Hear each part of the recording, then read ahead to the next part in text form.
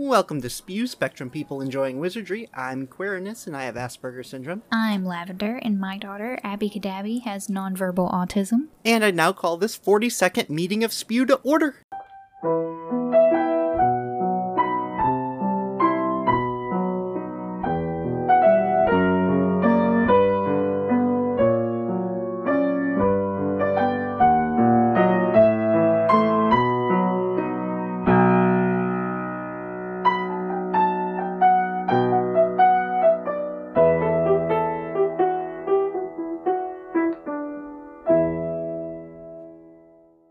Hello, Lavender. Hello, Queerness. How are you? We're good. We've been busy, but good. How are you? Good.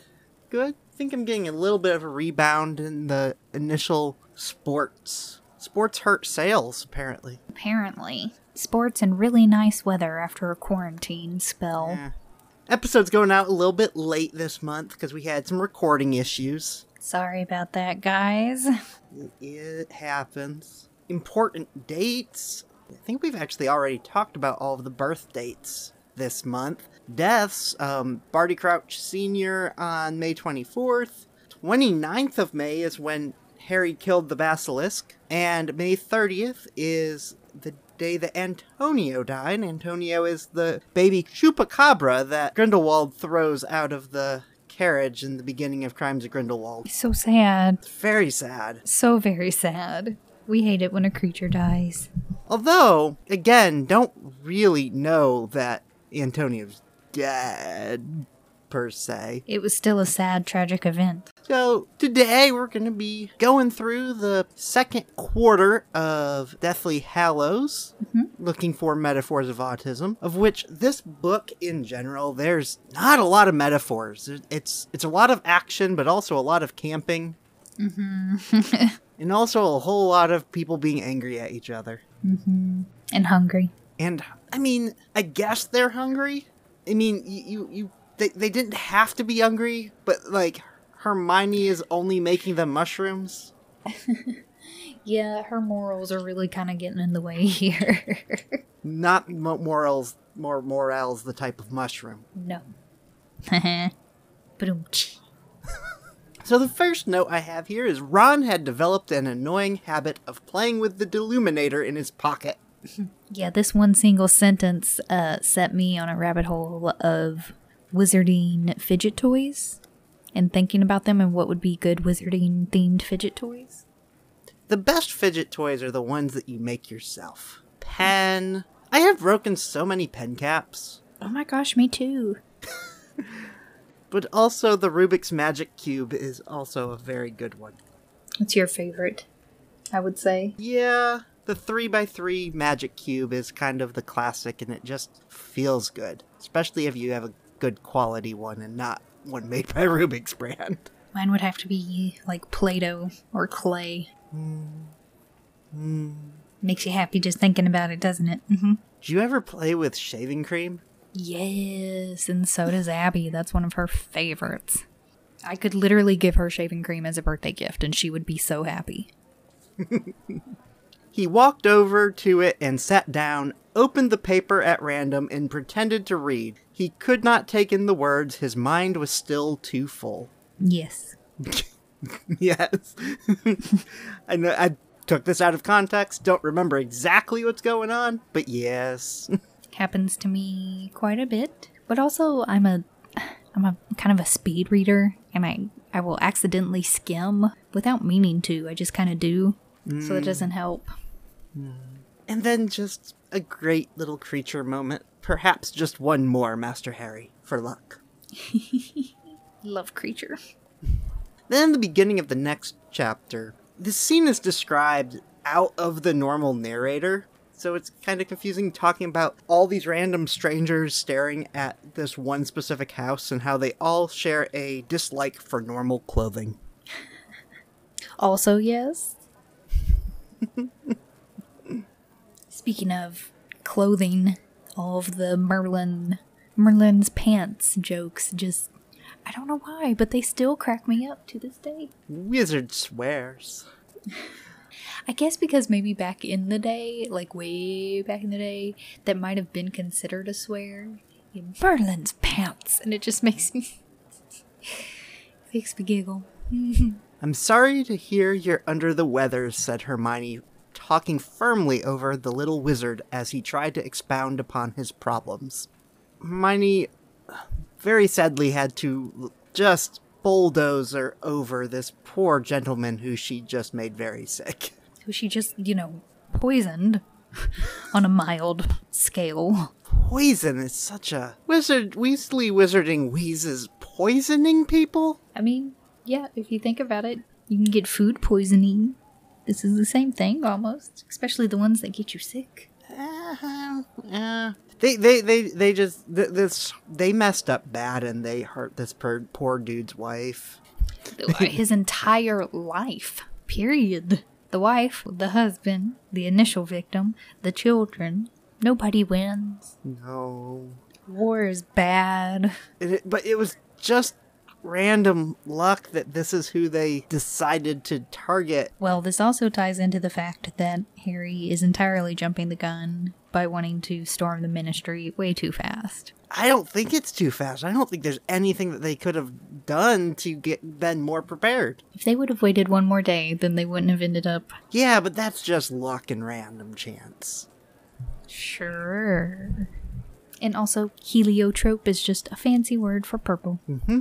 I kind of assumed it changed colors or something, but I guess purple's fine. I always thought it was like mauve or something, but no, it's purple. Mauve is purple. You told me this before and you were right, so I must conclude that you were right, even though I don't like it. When they enter the Ministry, there's enchanted paper clips that coil snake-like from the drawer and had to be beaten back. Which sounds so terrifying. The Ministry's really bad at using human office supplies. And Muggle office supplies. Right. I also found it interesting that it's just kind of made this connection that anytime students are writing, they're writing by hand with quill, but anytime an adult writes, they use their wand and their quill does the writing for them. But do they learn this skill in school? I don't know. Is it like cursive or reading without making... Is there a word for reading to yourself? Quiet reading time? No. But that skill of the first... Do you not have that awkward moment of the first time the teacher tells the class to read and the whole class tries to read aloud and then the teacher's like, no, read quietly to yourself, and the whole class just is like, how do you do that? And the teacher's just like, you just do. And then you just do. No. And everyone mouths to the words whispering. No. That's not your experience? No, sir. That was very much my experience. It's like... No. What is it, like second grade, I assume? It's gotta be like the first or second day of second grade. Nope. I might be slightly off there. I have no such recollection.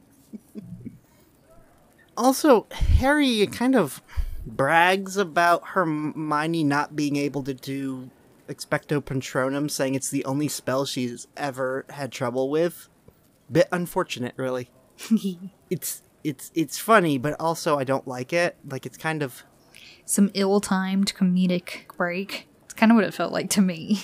Yeah, because it kind of requires Hermione to try to stay in character, but also, is it in character? I don't know. It just, yeah, bad joke. Yeah. Bad joke, author.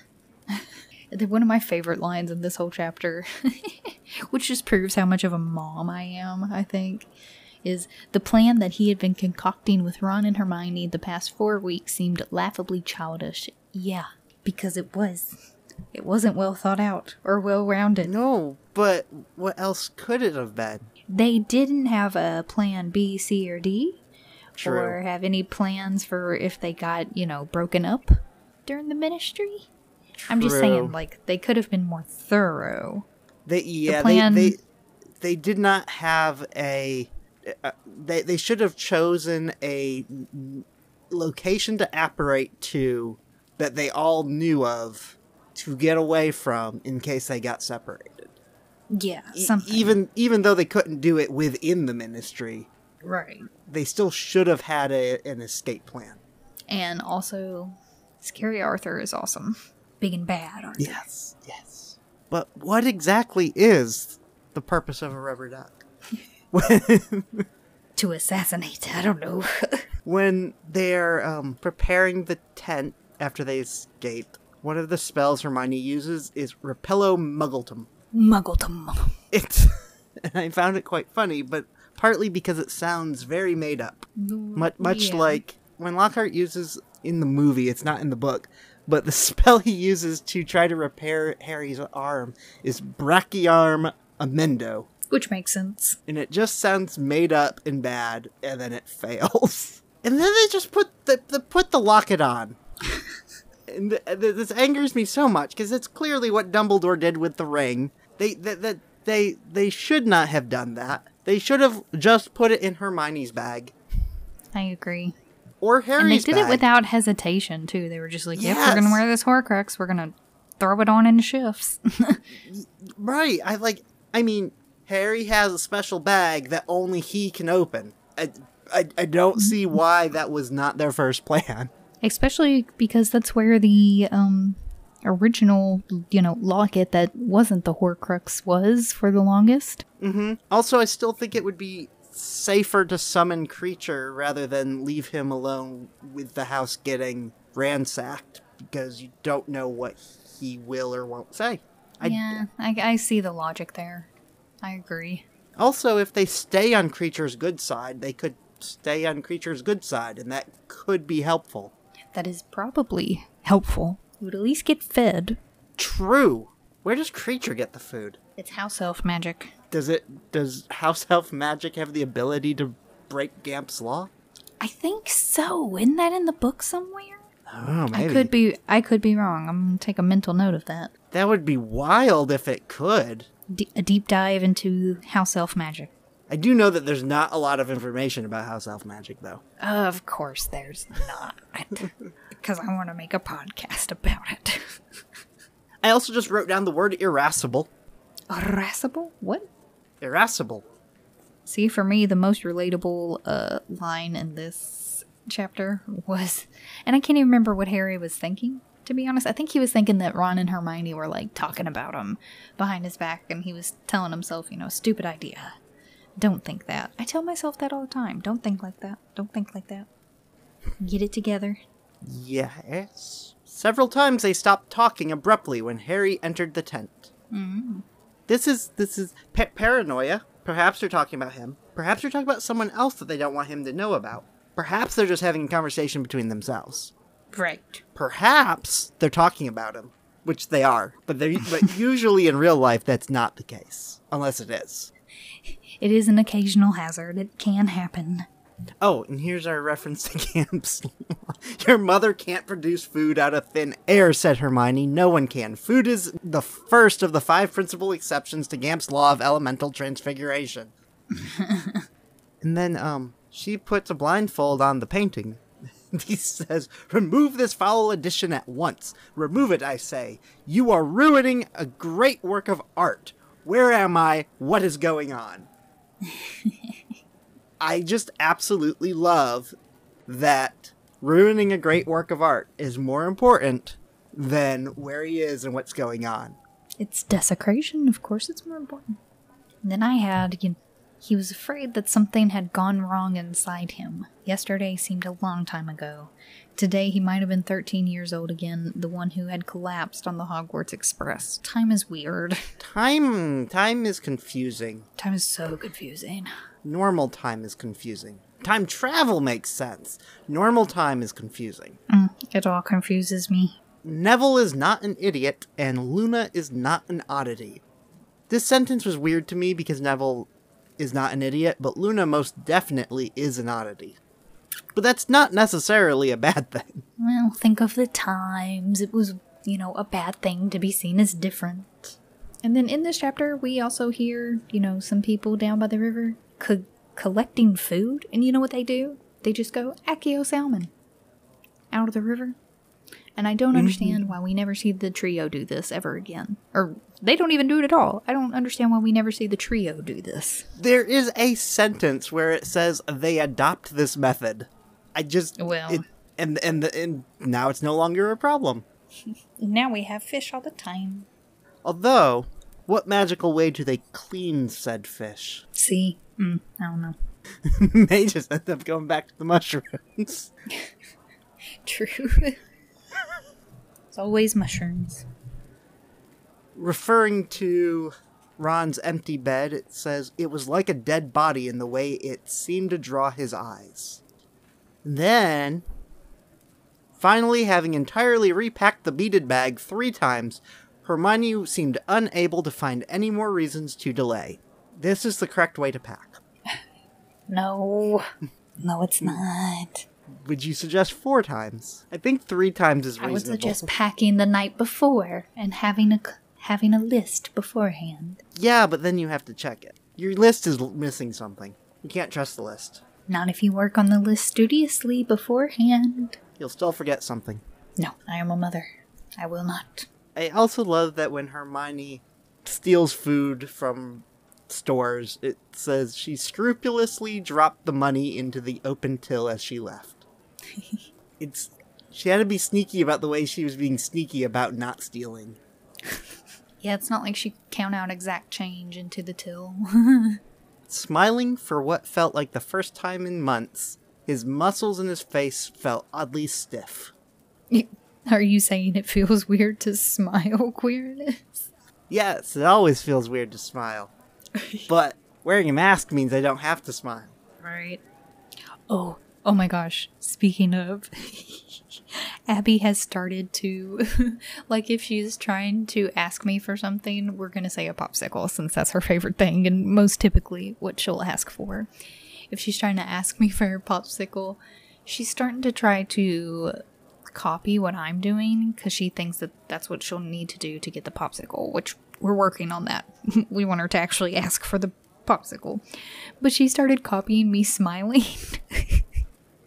And it's so cute and a little scary though because it's not a real smile and it's kind of scary. But it's cute. Oh. Okay. Okay, sorry.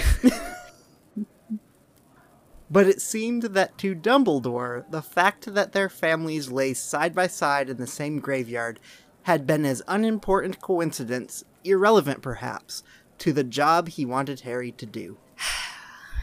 Man, that sentence.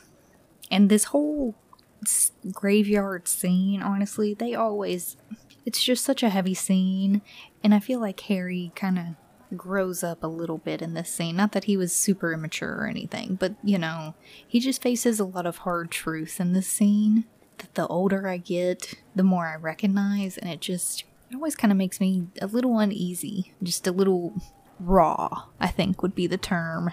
This is like my least favorite chapter ever. Dumbledore had a job to do. To me, this makes very much sense. Thing that we're doing is more important than your emotions.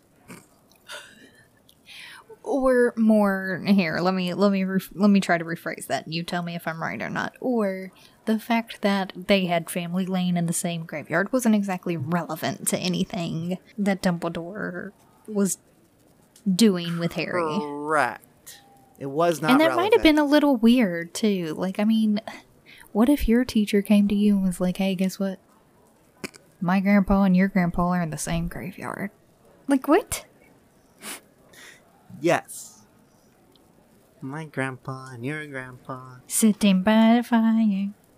That's a good song. Alright. Please edit that out.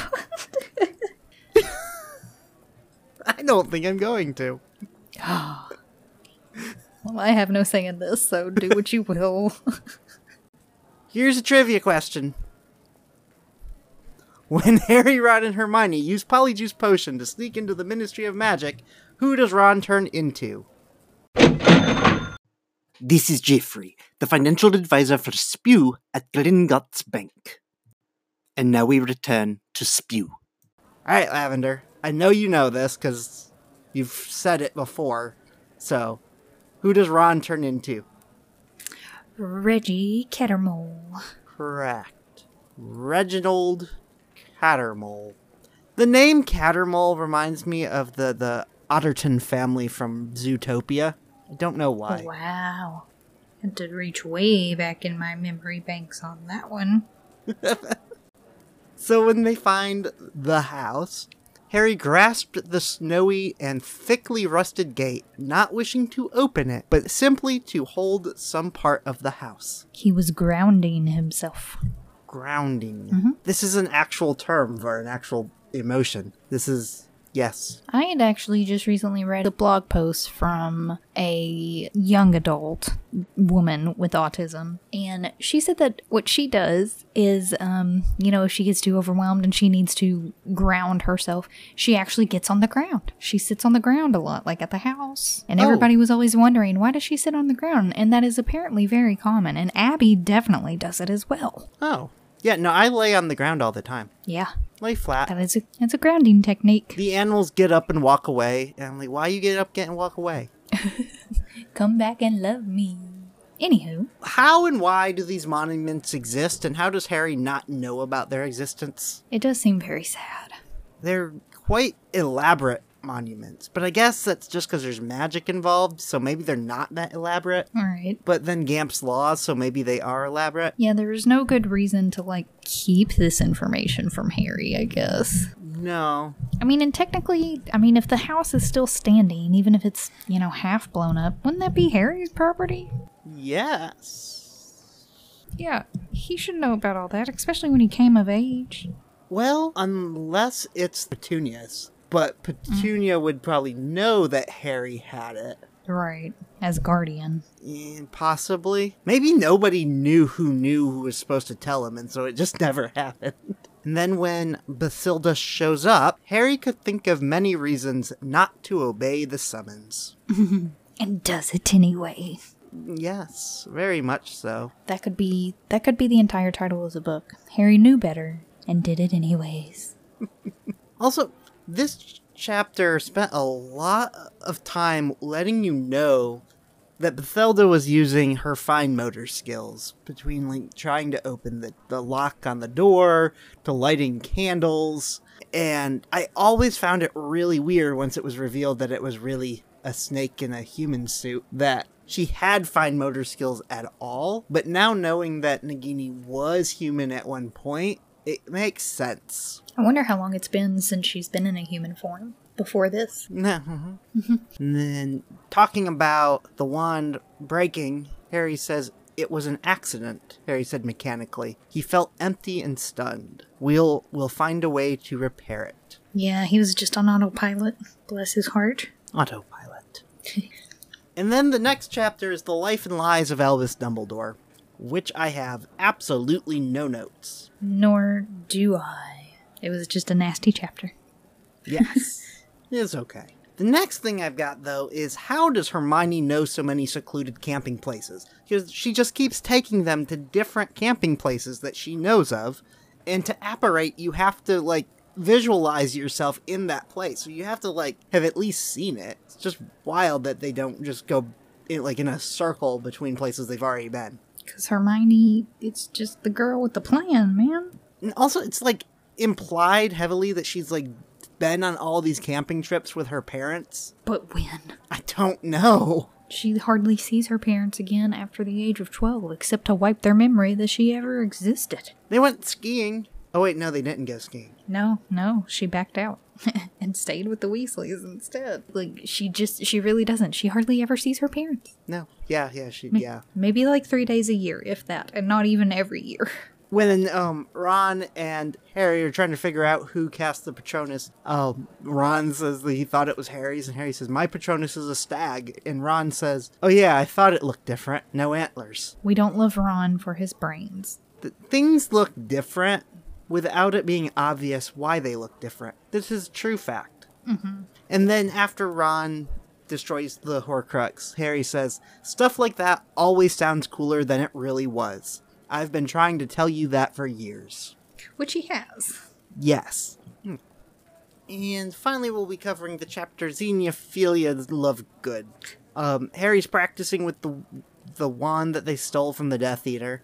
and every minor spell he had cast with it so far that day seemed less powerful than those he had produced with his Phoenix Wand. The new one felt intrusively unfamiliar, like having somebody else's hand sewn to the end of his arm. Yeah. Is this like trying to use someone else's phone, and they're like, why it not work? And it's like, I don't know, what did you do to it? Also, of course, any wand he's going to be using is not going to feel as powerful, but he didn't seem to have this problem with Hermione's wand. But this could also be because Hermione's wand he was allowed to use Hermione's wand, and this wand was stolen. Oh no, wand lore is complicated. Wands are complicated. We got this fun back and forth between Ron and Hermione. Maybe it's something you need to find out for yourself, said Hermione with a faint air of clutching at straws. Yeah, said Ron sycophantically. That makes sense. No, it doesn't, snapped Hermione. She was testing him. He passed and failed. Sycophantically. Sycophantically. I'm not even going to attempt it. Sycophantically? I don't know what it means. I'm not going to look it up, though. And then finally, this feels like a conversation I would have, but kind of in reverse. They're talking about the Lovegood house, and Ron says, it looks like a giant rook. To which Hermione replies, it looks nothing like a bird. Problem is, I would assume rook is in the chess piece, but also I'd be the only person who would know that a rook was a bird. Yeah, probably, because that's not a very common phrase here in the States for a bird. See, for me, rook is either a chess piece or a card game. With a bird on it. Correct. It's like a raven or a crow or something like... Right. Still wouldn't have thought of a bird, though. Yeah, it's a crow. Yeah. Anyway, my overall thoughts for this section of the book is still just Harry feeling like everyone expecting him to know more than he does. Always. Also, not enough Hagrid this book. Which is a shame. Yes. And then when we do see him, it's like so pitiful. Shh. Spoilers. Okay. Teasers. Well, we got some owl mail. It says, hello, I'm making a Harry Potter fan fiction where I play Harry Potter's little sister, who I have named Jessica. She is brought up by a poorer relative, and she looks like Lily Potter. I want to do a joke where one of her fellow first years mistakes her for a Weasley before the sorting. Here's the problem. I don't know who else would make this mistake besides Draco Malfoy. Should I either make a younger brother for Draco, or can you suggest another pure-blood family that could have a child but isn't canonically confirmed? If I should make a little brother for Draco, what do you think his name would be? Thank you for your podcast. I am on the spectrum too and love hearing about people like me. I need more info because I need to know when this takes place. But also, we're looking for canon information in something that is so far removed from canon that it breaks me. Honestly, I think we're overthinking it. I think honestly anybody could probably make the joke. Yes. To be honest, and if they're in Slytherin, all the better. Yes, just random Slytherin. It could be anyone in any year. Do we know of any Slytherins in a younger year, though? Not sure we do. Not off the top of my head. I'm also just not a fan of fan fiction that just does not confirm to canon in any way, and just it upsets me. No, I'm all for creative writing. I like creative writing within very tightly controlled rules. Then that's not creative writing. Oh, it can be very creative. Like, how can you be so you have this vast world where all of this stuff is already there, but yet there's so much more that you could do.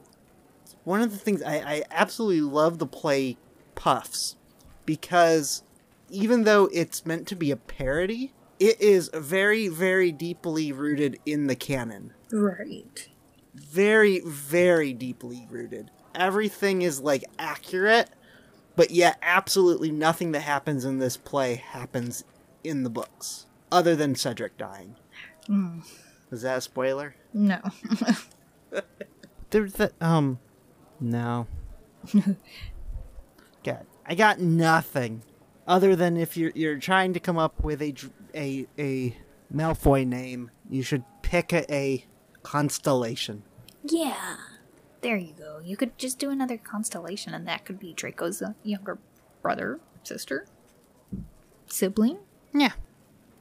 Thank you for writing into us. And we're going to close out this episode by briefly speaking about Elon Musk, who is not a person I ever expected to be brought up on this podcast. So, a few weeks ago, he hosted Saturday Night Live, to which he made some awkward jokes, and that was the joke. He started off saying, "It's an honor to be hosting Saturday Night Live. I mean that. Sometimes after I say something, I have to say, I mean that. So people really know that I mean it. That's because I don't always have a lot of intonation or variation in how I speak. Which I'm told makes for great comedy." Spoiler alert. It does not make for great comedy. No, that's the joke. He then goes on to say, "I'm actually making history tonight as the first person with Asperger's to host SNL. and then a weird follow-up. Or at least the first to admit it. This is weird on a lot of levels. One, it feels very self-diagnosed and not necessarily clinically diagnosed, which is kind of weird, but maybe it is. The other problem is he's not the first. Dan Aykroyd? Dan Aykroyd is diagnosed and has hosted since being diagnosed. So it's just kind of inaccurate. But then he goes on to make all of the same jokes that every other Asperger's comedian makes about making lots of eye contact and being very good at running human in emulation mode. Yeah. And then he says, "I know I say or post strange things, but that's how my brain works. To anyone I offended, I just want to say I reinvented electric cars and am sending people to Mars in a rocket ship. Did you think I was going to be a chill, normal dude?" Yeah.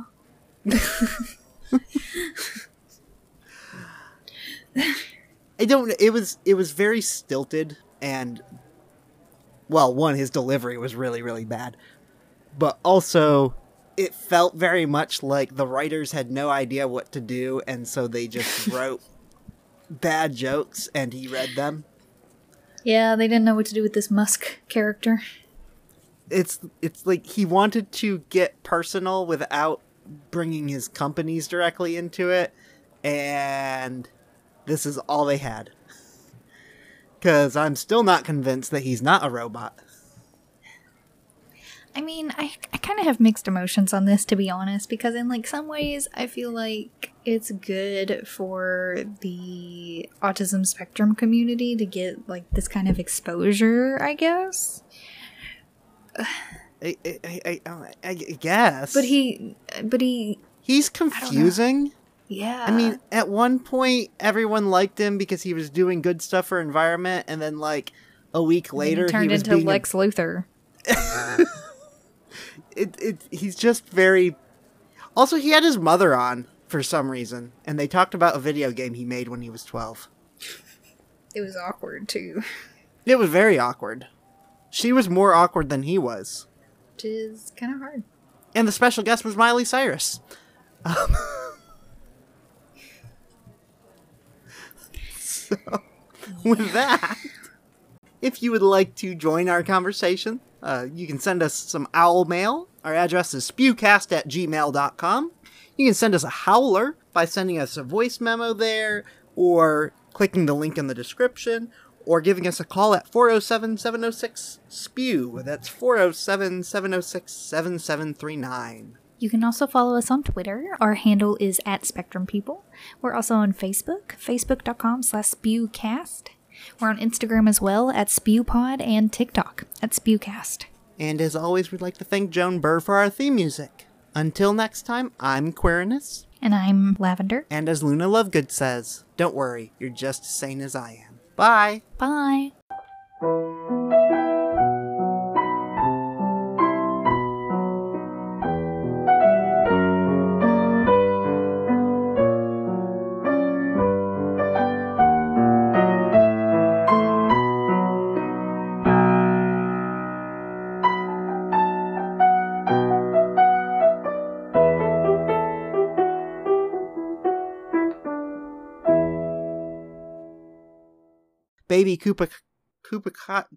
Chupacabra that Chupacabra. Chupacabra that